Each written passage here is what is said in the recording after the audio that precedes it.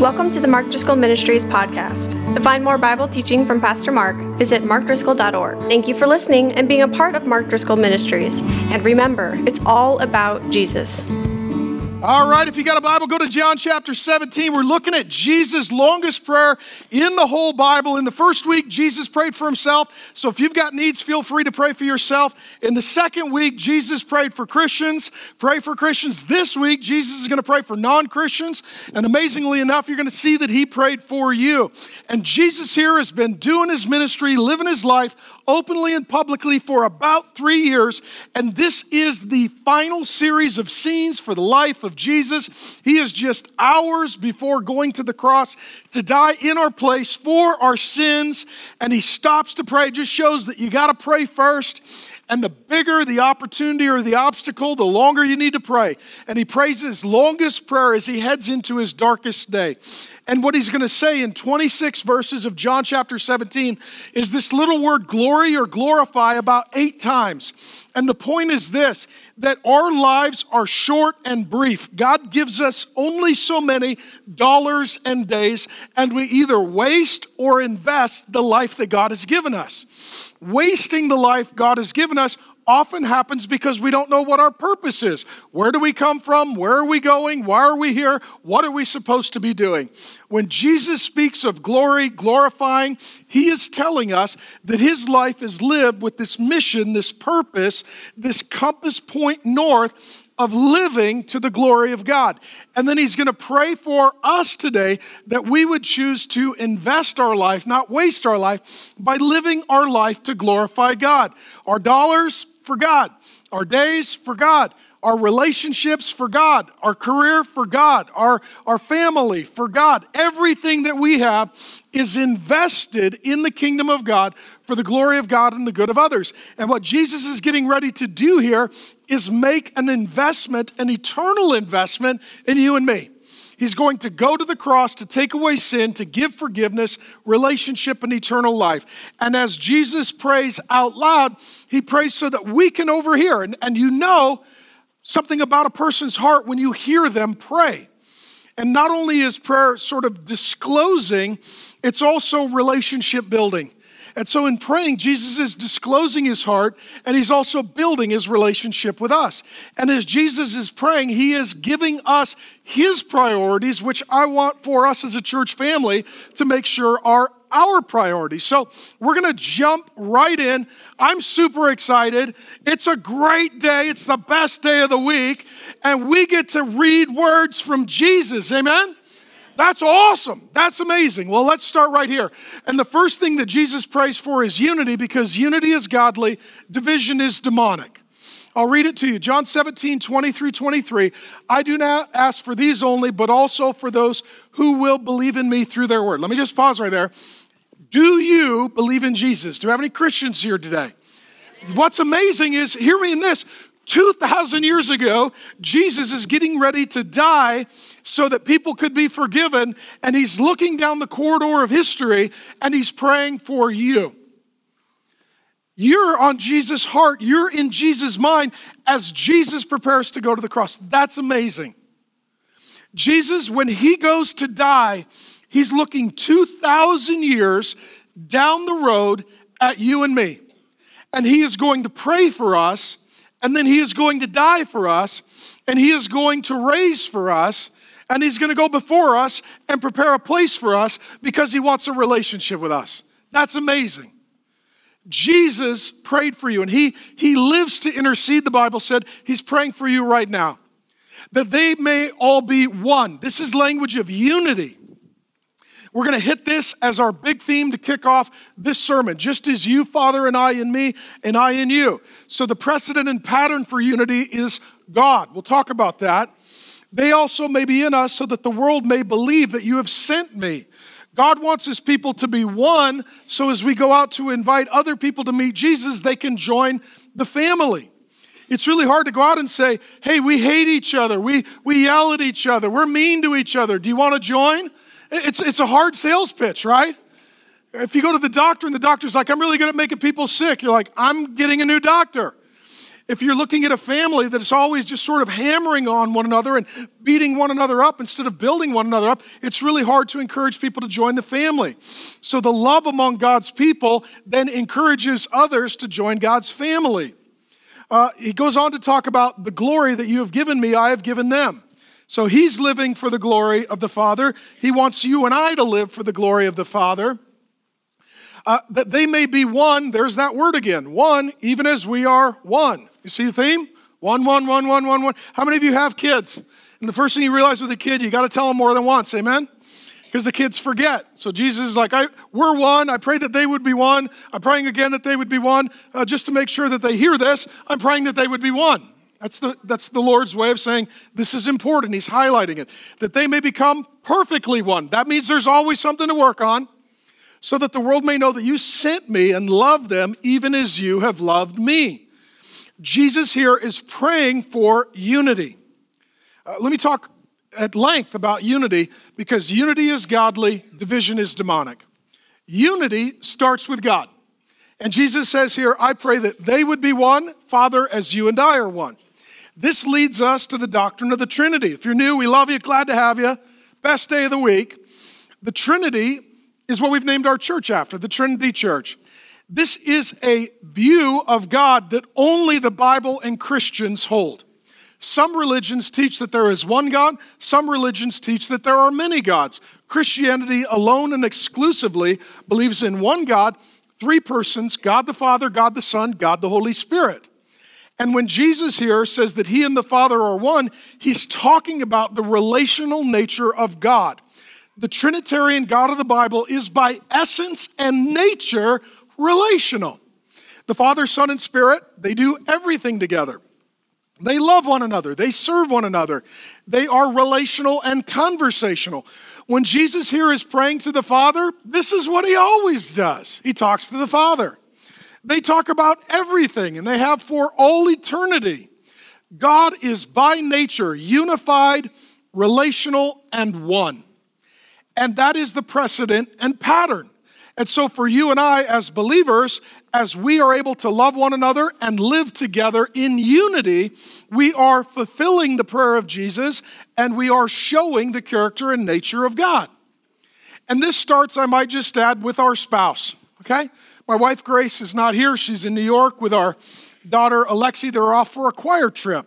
I didn't intend to tell. I'll tell you how it's going. Here's what I've discovered.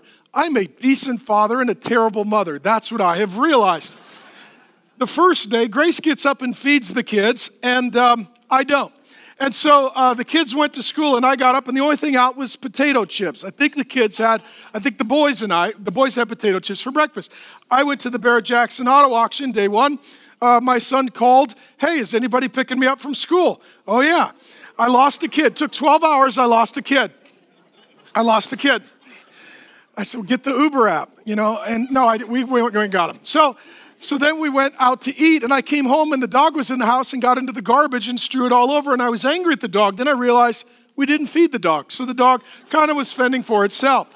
By day 2, the house looked like an episode of Hoarders. It looked like a homeless camp, and so I bought a vacuum. Things got so bad, I bought one of those Dyson vacuums, and it seemed crowded. So don't tell Grace, but I literally gave away some of the furniture. A guy was over visiting, gave away 2 chairs and 2 tables and 2 lamps. So now there's more walkway and it seems less crowded. And then,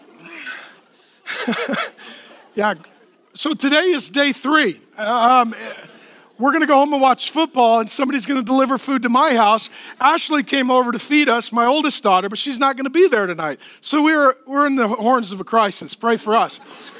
And Grace gets home tomorrow. So pray that we have the same number of children. And so nonetheless, all that to say, I have discovered that we are better together. Amen? And the kids would all second that motion, right? Because they're living in a homeless camp and starving and being left places and not driven around. And so what I have realized in 26 years with my girl is we're better together and we can get a lot more done together than we can by ourselves, especially by me. She'd probably be fine without me. I always say we're a drama queen. She's a queen. I'm the drama. That's how we roll. Nonetheless, the point is that together as one, we're a lot better and we get a lot more done. And I'm a decent dad. She's an awesome mom. I have discovered that I am an awful mom. That's what I have discovered. And so this issue of oneness, it starts with the husband and the wife. And it's how the family is built. And then when there is oneness, that's how the church family is built. So God says that there is to be a husband and a wife, and they are to be what? One. Same language. Well, you say, but there's two persons there. There's a man and a woman. Yes, and they're one. Okay? They're one. So as Grace and I are one, so God the Father, God the Son, God the Spirit are perfectly one, and God wants his people in the family of God, starting with our marriages and families, to be one and to be always working, to quote Jesus here, to become perfectly one. Okay? So unity starts with God. And the way that it is protected and preserved is with a principle I'll call singular headship, plural leadership.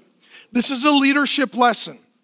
So in the Trinity, the Father, Son, and Spirit, they are plural leadership. They make decisions together. They do everything together. But the head is whom? God the Father. So John 17:1, the beginning of Jesus' high priestly prayer, it says that he looked up to heaven and said, Father. Now, in looking up, what Jesus is revealing is that he's under authority, right? He's under authority. He's under the authority of God the Father. And in praying to the Father, he is praying to the authority that is over him. So Jesus, though he is a leader, to be sure, the Father, Son, and Spirit, they are plural leadership, singular headship. And in the home, it is the same way. The government of home is to be patterned after the government of God. And in the government of home, the husband and wife, the mother and father, they are plural leaders. That's why the Bible says that children should honor who? Their father and their mother, plural leadership, but who's the head? The husband. Singular headship, plural leadership. And so it means for us that when this principle of singular headship and plural leadership is optimized, it provides an opportunity for unity. Now, why do I tell you this? Because there was a governance war, there was a coup attempt in heaven. I'm working on a book with Grace. It's called Win Your War. It's a spiritual warfare book. It's due in a month. Appreciate your prayers. We'll give you a copy, and we do a sermon series in the fall, and it releases. But I was thinking about this as I was preparing the book. In heaven, there was total unity. The Father was the head. The Father, Son, and Spirit were the plural leaders. There were angelic beings. They were all in alignment. They were in agreement. They were loving. They were relational. And then there was a violation of the governmental order. One of the angels, Satan, decided that he would not be under authority, that he would be in authority. That he would not take orders, that he would give orders. That he would not live for God's glory, that he wanted all the glory. There was a coup attempt, there was a rebellion in heaven. This is the storyline of the Bible. And Satan recruited with him a third of the heavenly host, the angelic beings, and they declared war on God, trying to topple God the Father as the head and leader of all creation.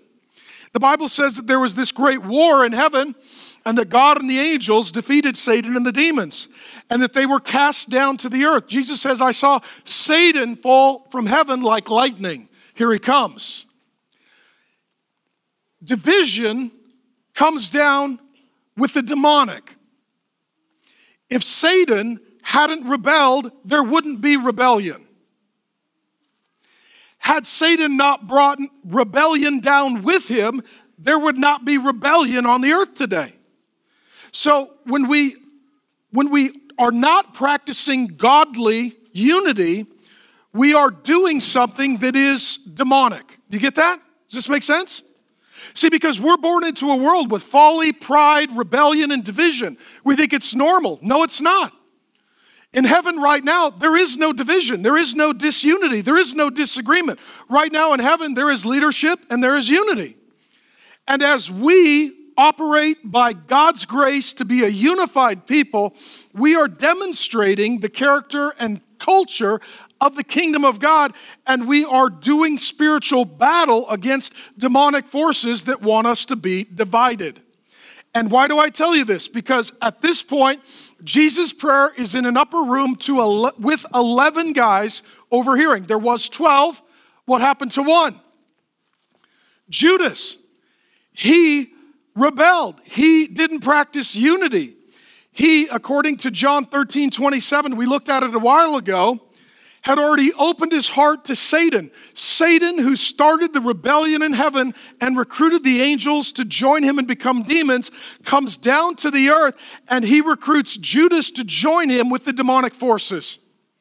At this point, as Jesus is praying for unity, he's praying to the Father in the presence of 11, not 12, because that unity has already been broken and it's satanic and demonic. Some of you just think that rebellion is a good thing. It's demonic. We even have a culture where rebellion against authority, children against parents, it's a good thing. It's demonic. Because unity is godly and division is demonic. So let me tell you what unity is not, then I'll tell you what unity is. Unity is not uniformity. Not everybody's the same. God the Father, God the Son, God the Spirit, they are distinct persons, but they are one. They have unity, but not uniformity. Let me just tell you this. Christianity is a home, not a prison. In a prison, you get uniformity. Literally, they give you a uniform. Everybody wears the same thing. Everybody sleeps on the same cot. Everybody has the same square footage. Everybody keeps the same schedule. Everybody eats the same diet. Christianity is a home, it's not a prison. We have unity, not uniformity. So within Christianity, there's going to be different cultures and languages and music styles. Awesome, great. The only place that everybody's the same is a cult. Let me just tell you that. If you walk in and everybody's wearing the exact same thing, and they're all doing the exact same thing, and they're all saying the exact same thing, run, right? Because the problem with a cult is, I always say this, you don't know you're in a cult till the last day. That's always the problem with a cult. You're like, I love Kool-Aid, white shoes are awesome, ruh-roh. So we don't practice uniformity. People are going to dress different, prefer different Bible translations. They're going to have some disagreements on secondary theological issues. They're going to have different ways of organizing their life. As long as it's not ungodly, praise be to God. Unity is not uniformity. Okay, number two, unity is relational, not organizational. Oftentimes pastors will hear this and like, we need to get a form and we need to have everybody sign it. We all need to be part of the same thing. That's organizational. Unity is relational. It's these Christians loving those Christians and these pastors and churches working with those pastors and churches. It's relational, it's not organizational. There are people that I love with all my heart. They're ministry leaders, pastors, some in the valley, some around the world. If we sat down and said, okay, let's write up what we believe and sign it, we disagree on some secondary things. What holds us together is not the paperwork, but the brotherhood. It's not just the organizational, it's the relational. That's what it is. I've got 5 kids, I love them with all my heart, and I never made them fill out a form. Just so you know. All right, okay, you want to be one of the Driscoll kids? Here's the, timeshare condo pitch. Here's all the things you're going to do or not. No, what I do is I love you, you love me. It's relational, not organizational. Unity is relational, not organizational, and unity is not around methods. This is significant. I need you to know this because I see this as a point of division that the demons use oftentimes to divide God's people unnecessarily. Been a senior pastor for more than 20 years. Let me just share from observation. The Bible, and by the way, if you're new, this is the Bible, and the Bible has principles that are timeless and unchanging. We have methods that are timely and changing. The principles never change, but the methods do. And what happens is people get a little confused and they think that their method is God's principle. So if you don't do it their way, you're not doing it God's way. There was a parenting book some years ago that said that, right? God's way. Principally, I agree with that. Methodologically, I do not. Let me give you an example, okay? How many of you are parents? You got kids, right? We love your kids. Your kids are cute. Make more. We'd love to meet them too, okay? The Bible says principle, I mean, not now, later. But the Bible says, it's just going to happen. So the Bible says, train a child. That's the principle. What's the method? Okay, raise your hand if you homeschool your kid. Okay, hands down. How many of you send your kid to Christian school? Raise your hand. Okay. How many of you send your kid to public school? Raise your hand. Okay. How many of you send your kid to charter school? Okay. Private school? Non-Christian? Which one's right? Row. Okay, the point is, principle, method. The parents get to decide what's best for each kid each year, right? Is your kid growing in godliness? That's the issue. Some of you, your kid needs a certain environment. Others, they need a different environment because they're different kids. And your family dynamics are different. Diversity, unity, not uniformity. Principles, methods. Principles, methods. Give you another example. In the New Testament, it says to greet one another with a holy kiss. Do you want to do that now? Single guys are like, I do. That's not a holy kiss. You're naughty. Okay, that's just a kiss.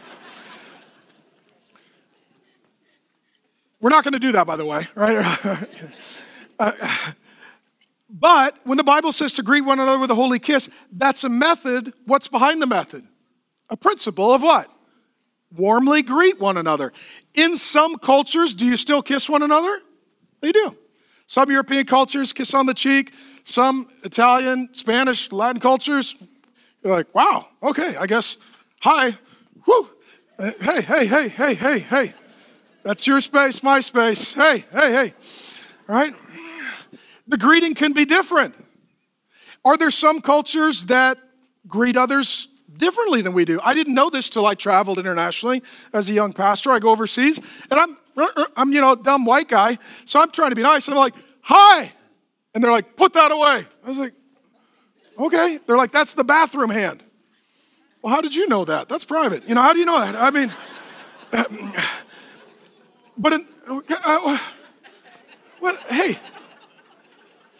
Hey, he's just crazy. I know that's why we come. It's exciting. Okay, so there you go. Okay, but in that culture, this hand is offensive.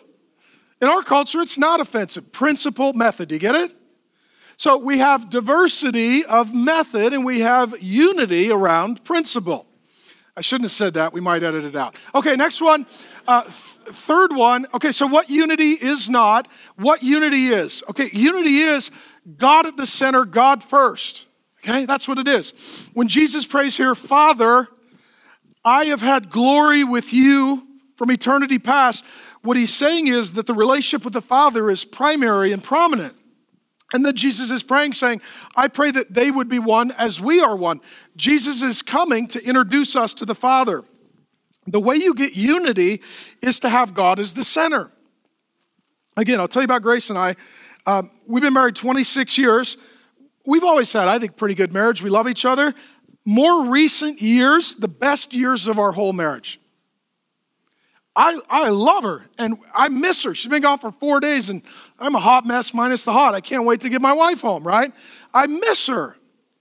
And here's the secret to our relationship. If God is at the center, and I'm getting closer to God, and God is at the center for her, and she's getting closer to God, what are we getting? Closer. Closer. If God is the center, then everyone who is getting closer to God is, as a byproduct, getting closer to each other. That's why the key to our relationships, our families, our church family, God at the center. And if we all pursue God, as a byproduct, we'll all get closer. This is why the world puts unity as the center, and it always blows up, because only God is big enough to unify all of these kinds of people in relationships. So it's God at the center is what creates unity. Number two, unity is the result of loving, humble service. I told you, what's Jesus just hours from doing? Dying on the cross for our sins. That's loving. God so loved the world that he sent his son. This is love, not that we have loved God, but that God loved us and sent his son to be the propitiation for our sins. God loves you. How do we know that he loves you? Because Jesus died for you.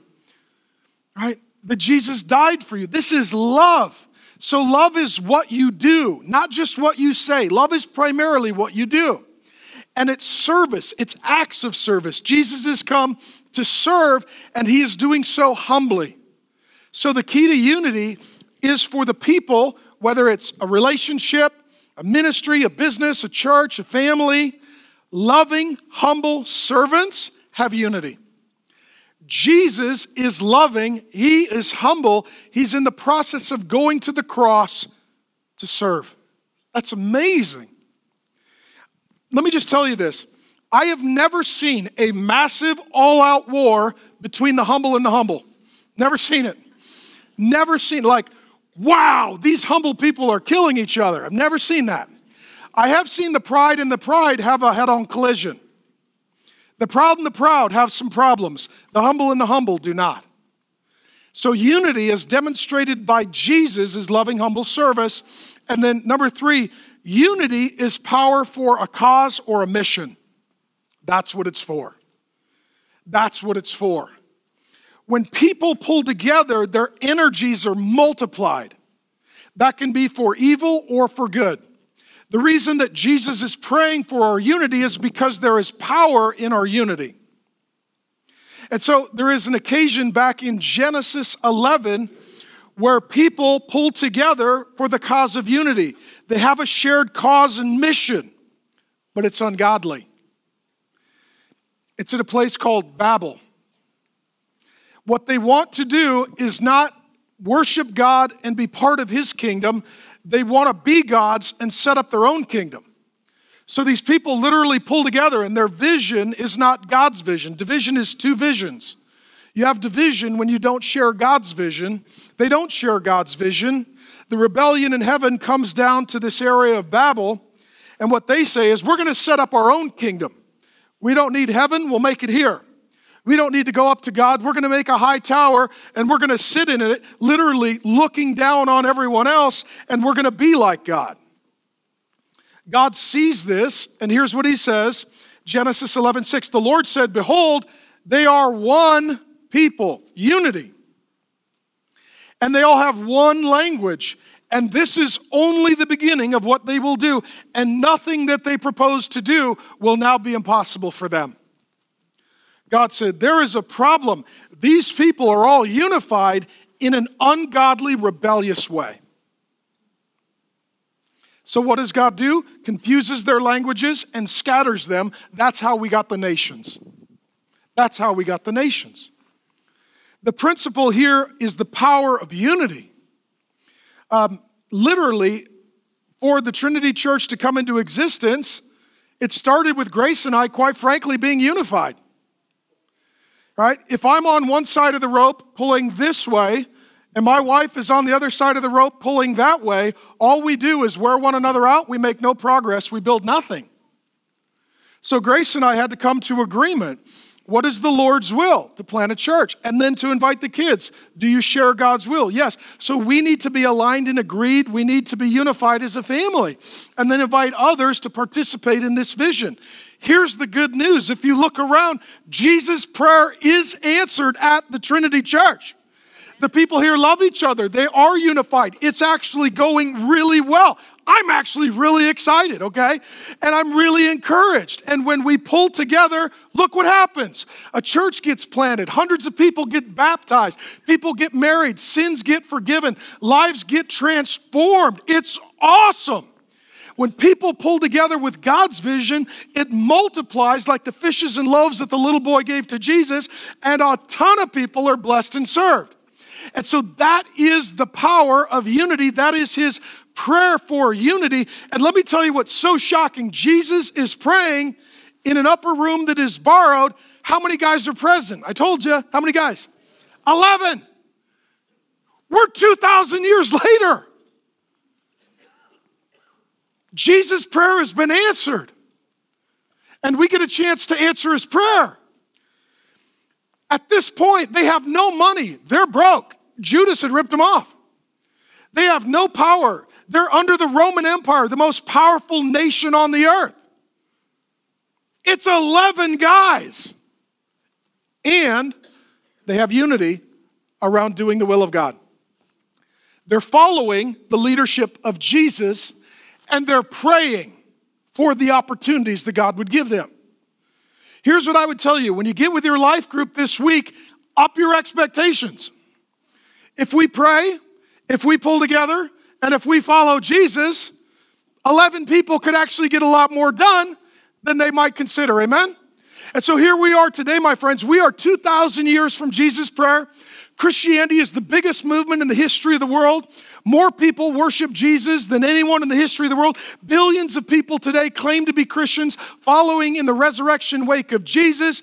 The Bible is the most translated book in the history of the world. The church exists among more nations than any organization in the history of the planet. No one is as big as Jesus, and nothing is as big as Jesus' church. You know why? When people pull together under the will of God, filled with the Spirit of God, surrendered and submitted to the Word of God, and pulled together for the kingdom of God, that gets multiplied and that gets executed in a global way. This is the hope of the gospel of Jesus Christ. This is the good news of the resurrection of Jesus Christ. This is just not a guy with a dream. This is a guy with a vision, and you're part of it. That's amazing. I'm glad you're both excited. All right, next verse. All right, we glorify God because he is glorious. Everyone lives for the glory of someone or something. You need to know that. Everyone lives for the glory of someone or something. We choose Jesus.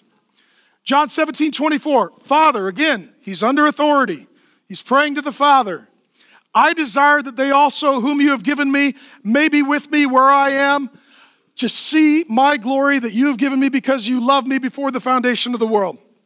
Jesus is standing on the earth, and he's praying, and he says, my friends know me now in humility, but before I came, before the world was even created, I was in glory.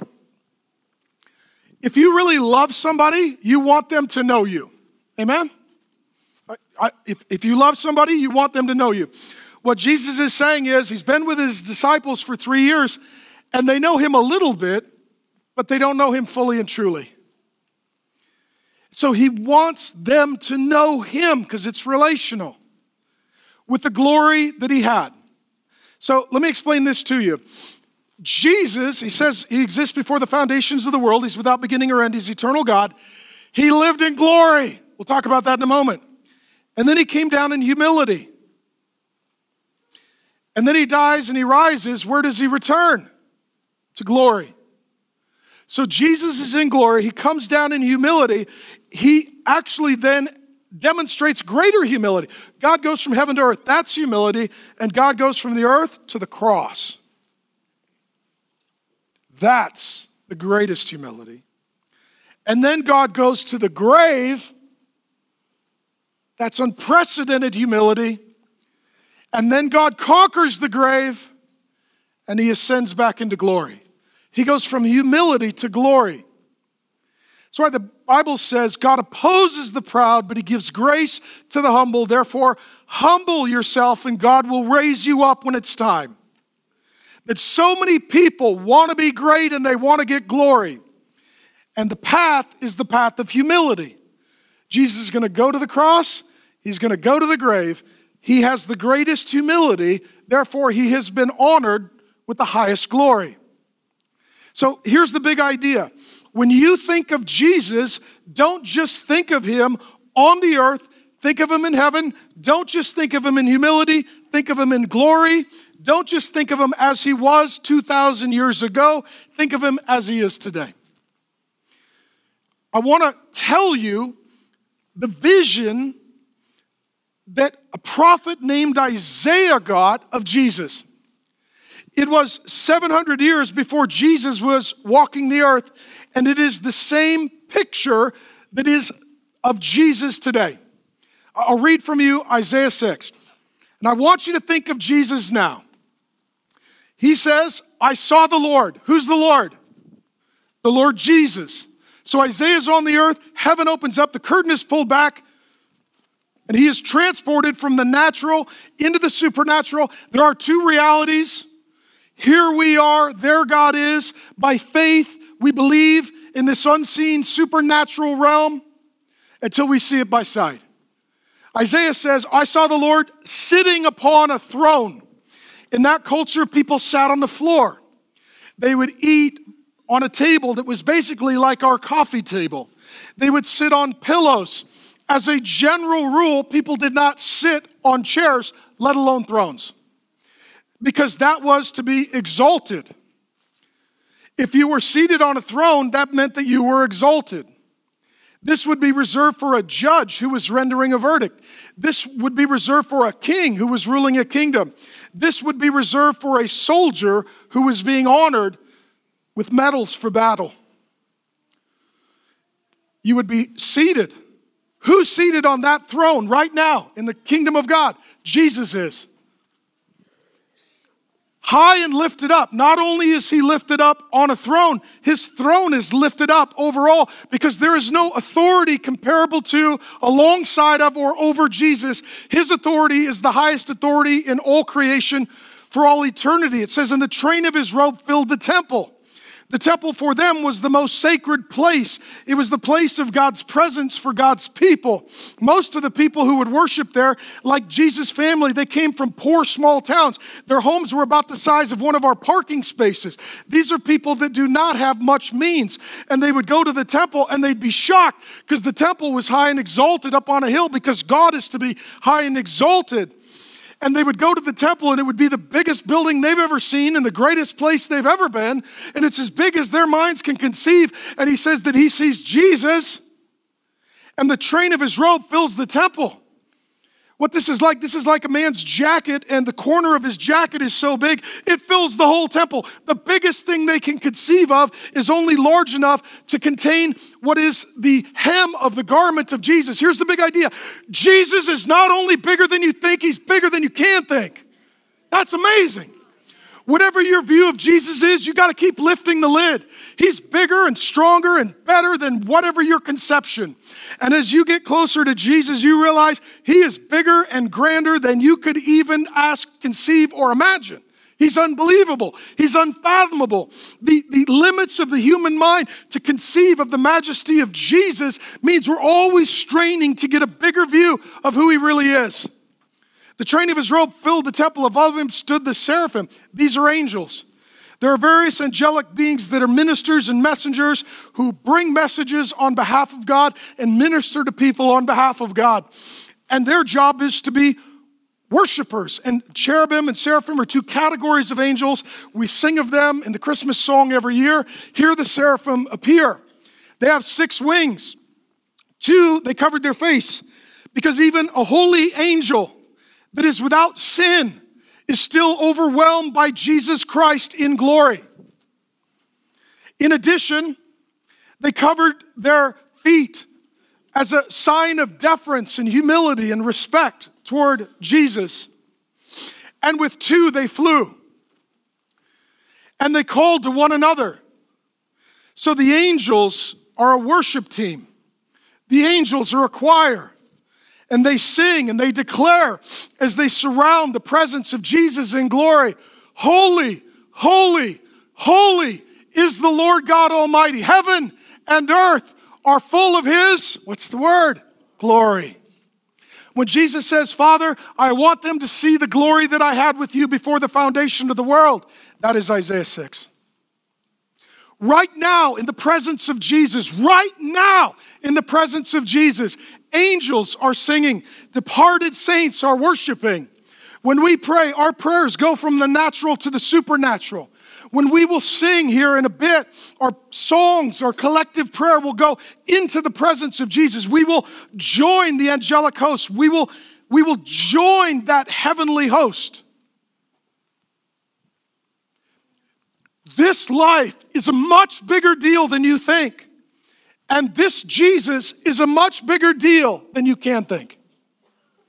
The story continues in Isaiah 6. Isaiah said, woe to me. All right.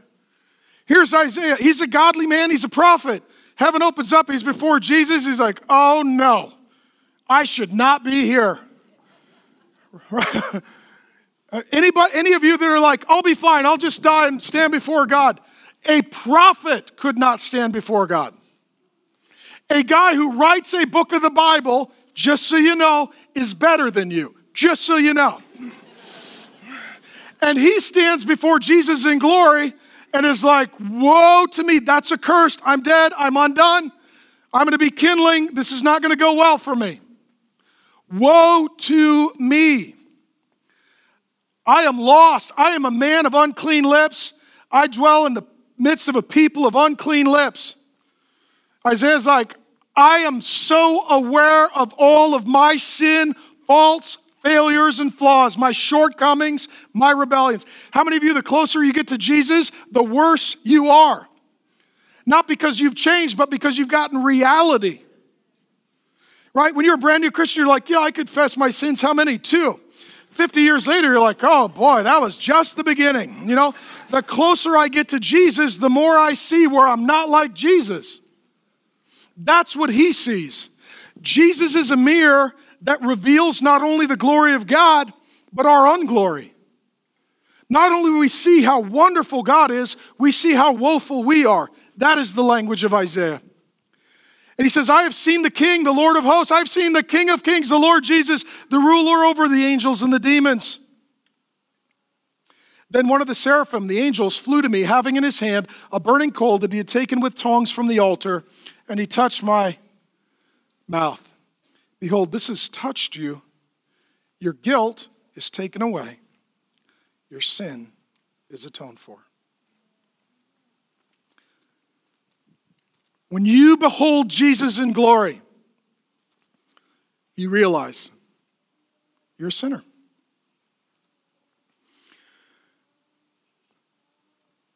I have no right to stand in the presence of a holy God. Do you know that holiness is the attribute of God that is mentioned most often in the entire Bible?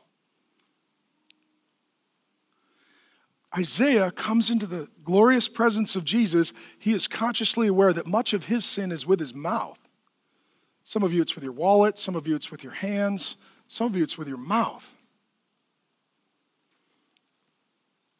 The angel takes a hot coal, flies over, and what does he do?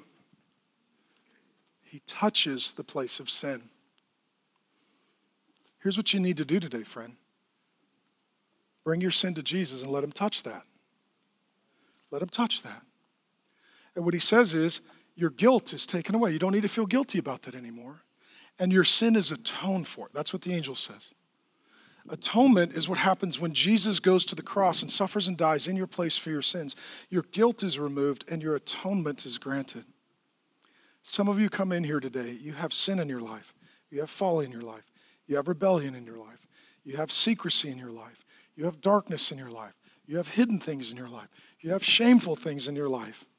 And when you hear of Jesus in glory, the thought is like Isaiah, oh no! And the answer is, he'll touch it. And he'll forgive it. And he'll heal it. And he'll make it clean. And his name is Jesus. How do I know this? He says, glorify me with the glory I had with you before the foundation of the world. Isaiah reveals it. Earlier in John's Gospel, chapter 12, verse 41, John said, and I quote, Isaiah saw Jesus and spoke of his glory. Glory. Isaiah saw Jesus. That's what we learned in John chapter 12.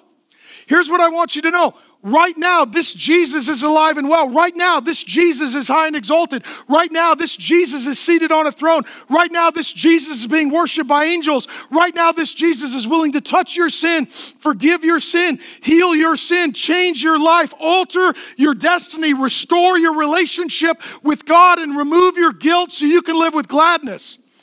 And when you die, you're going to stand before this Jesus, and if you will give him your sin now, all you will have is joy and celebration on that day. Amen? That's amazing. That's amazing. Next verse. This is crazy. Jesus prays his longest prayer, and he ends it by praying for you and me, that we are his rescue crew. John 17, 25 and 26. O righteous Father, even though the world does not know you, I know you, and these that know you have sent me. I made you known to them, your name, and I will continue to make it known that the love. What's Jesus' end zone? What's his telos? What's his goal? The glory of God manifested in love. In love. Which you have loved me may be in them, and I in them. Jesus, verses 1 through 5, prays for himself. Jesus, 6 through 19, prays for Christians. Jesus, verses 20 through 26, prays for non-Christians, you and I, to become Christians. 26 verses he prays for everyone. And he constantly prays against one thing. What is that? The world. Right here. This little word. Jesus prays for everyone, but he prays against something called the world. I shared this with the men on Wednesday night. If you're a man, we'll see you on Wednesday night. We build men up, we don't beat men up. But I shared this with the men. My phone blew up in a good way, and the guys are like, you got to tell that to the church. So let me share it with you. This is what I shared with the men on Wednesday night. Let me put all of what is happening here in historical context and biblical framework. God, unified, relational, loving, angels, everyone, everything, all together. Satan becomes proud in his heart, declares and decrees a coup attempt, a governance overthrow in heaven. A third of the angels align with him. There is a war in heaven. And it all starts with one being saying, me, it's about me. It's about my glory. It's about my victory. It's about my reputation. It's about me. That's where everything went wrong. Jesus here is praying, no, it's about the Father. It's about the Father. It's about the Father. Those demonic forces were overthrown and cast down. And that war that was won by God and the angels in heaven, so there is unity today in the presence of God. That division, pride, rebellion, folly, it came down with Satan and demons. If they didn't come down, it would not come down. When this world was made, God said it was good and very good. Everything has gone bad and very bad. That battle in heaven was then brought to our first parents, Adam and Eve, in the garden. And Satan shows up and he tempts them to join him in his rebellion. You don't need God, you can become like God. You need not sit under God's headship and authority. You can come under my headship and authority. And our first parents had a decision, will we align with the angels or the demons? And what did they choose? To align with the demons. And we are their children, their sons and daughters. We inherit their rebellious nature. We follow through with rebellious behavior. And then God does something incredible. The Father sends his Son. The battle that was won up there and lost down here is then followed up with another battle. Jesus comes. Jesus comes into human history. Satan tries to destroy him as a small child through a decree to murder all the firstborn sons. Satan tempts him and harasses him and harms him. We've seen all of this through the Gospel of John. All of this is culminating in a great battle at the cross of Jesus. And Jesus here is praying as he is preparing for this great battle at the cross. And what happens at the cross, not only is your sin forgiven, your relationship with God reconciled, the demonic forces that own you then are disarmed. Because through sin and folly and rebellion, you have aligned yourself with that which is satanic and demonic. You have joined Team Judas. And Jesus is going to put you on Team Jesus. So Jesus goes to the cross and he suffers and dies. He substitutes himself in our place for our sins. So that your guilt can be assuaged, so that your sin can be atoned for, just as happened to the great prophet Isaiah. Jesus here prays 18 times in 26 verses against something called the world. What is the world? It's a Greek word, cosmos, not to get nerdy on you, has 7 senses. It doesn't mean races or nations or cultures. God loves all people. It's a system that is a counterfeit, that God is a creator and Satan is a counterfeiter. And God is a king and Satan is a counterfeit king, and God creates a kingdom and Satan tries to set up counterfeit kingdoms. And the world is the counterfeit. Culture comes, values come, morality comes, decision-making comes from one of 2 places: down from heaven or up from hell. Jesus told us to pray and live, "Thy kingdom come on earth as it is in heaven." He wants his culture to be your culture. He wants his values to be your values. He wants his morality to be your morality. The world is culture from hell. See, because hell is darkness and heaven is light. Hell is lies and heaven is truth. Hell is misery and heaven is joy. And hell is all about me and heaven is all about him. And when Jesus prays against the world, what he is telling us is that there is this demonic, satanic way of thinking, valuing, believing. It's like gravity that pulls people down because it seeks to drag them into the depths of hell. That is the world. You and I live on the earth, and every day with the decisions we make, the values we hold, we either invite heaven down or we pull hell up. This is why some of you, your life is so painful, because you keep pulling hell up into your life. Jesus prays for everyone 18 times, 26 verses, one prayer, prays against something called the world. What he is warning us is that this is a gravitational force. This is a counterfeit culture. This is demonic division that is intended to ruin and wreck everything and everyone. Your life is a much bigger deal than you think. Your decisions are a much bigger deal than you think. And this Jesus is a much bigger deal than you think. Let me share just a few of the verses with you where Jesus speaks against the world. And here's what I need you to know. We do sex different. We do power different. We do money different. We do relationship different. We do marriage different. We do parenting different. Because we belong to Jesus. Because we belong to the kingdom of God. Because the world in its wisdom does not know God. The world and its desires are passing away. The Bible says, do not be conformed to the pattern of the world. Be transformed by the renewing of your mind. And what Jesus is saying here, it's kingdom versus world. I'm praying that my people would be about the kingdom and not like the world. I have manifested your name to the people whom you gave me out of the world. John 17:6. Jesus saves people out of the world. The world is falling apart. The world is passing away. The world is not connected to God. It's in rebellion against God. Your residence is here. Your citizenship is there. God is literally saving you out of the world. That's why God wants us to be in the world, but not of the world. I used the analogy last week. It's like a boat. The boat goes through the water, but the water doesn't go into the boat.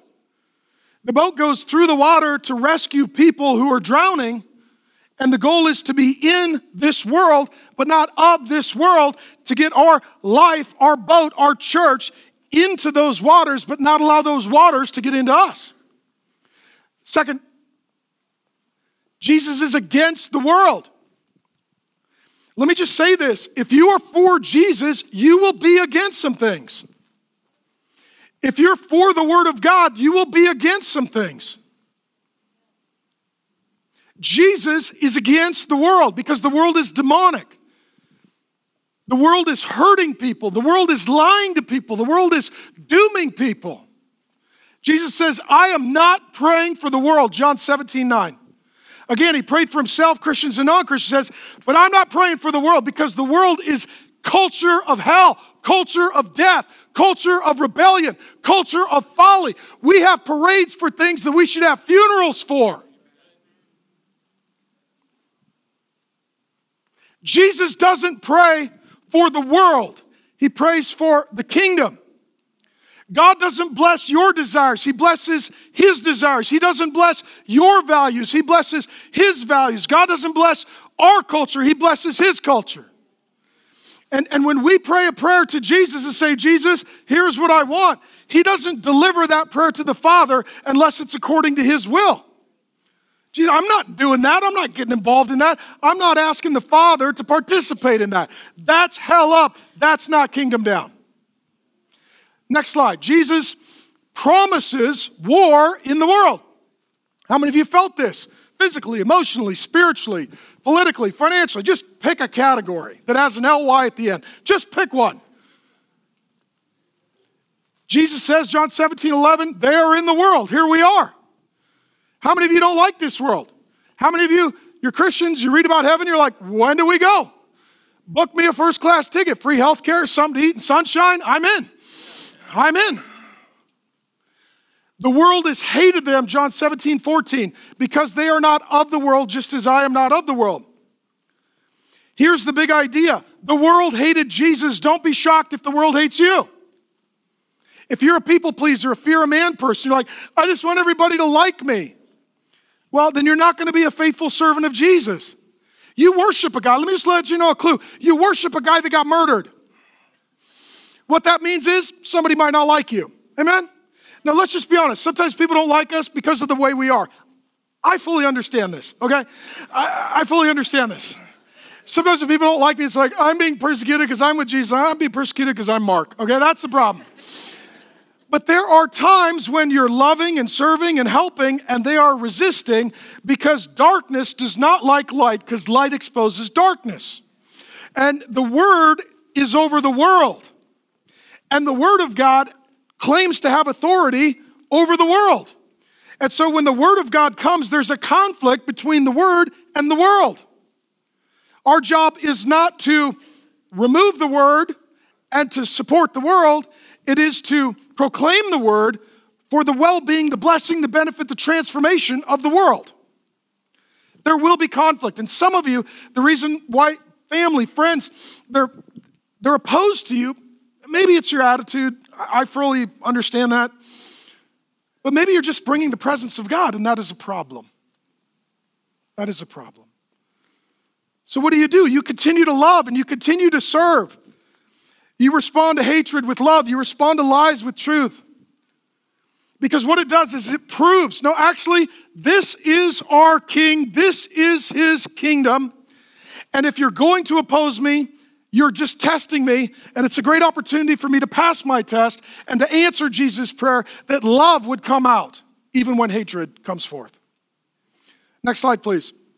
Jesus said our mission is in this world.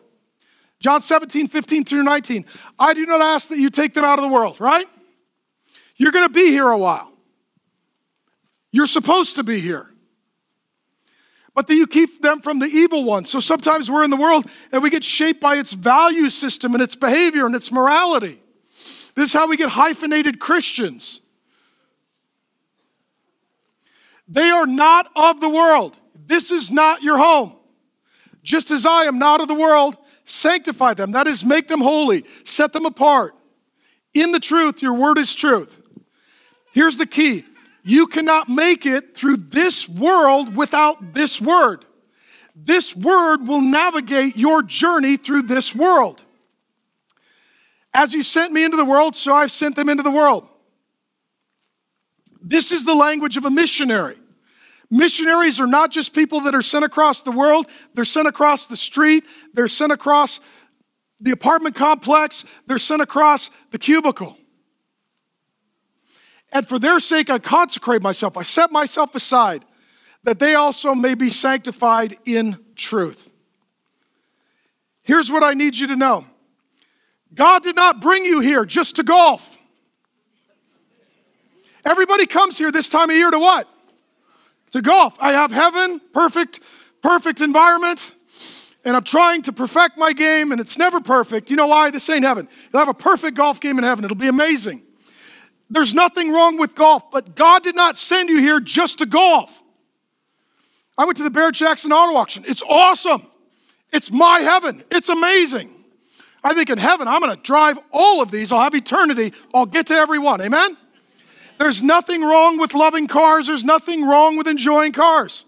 People come from all around the world to drive the cars, but God did not send you here just to go to car shows.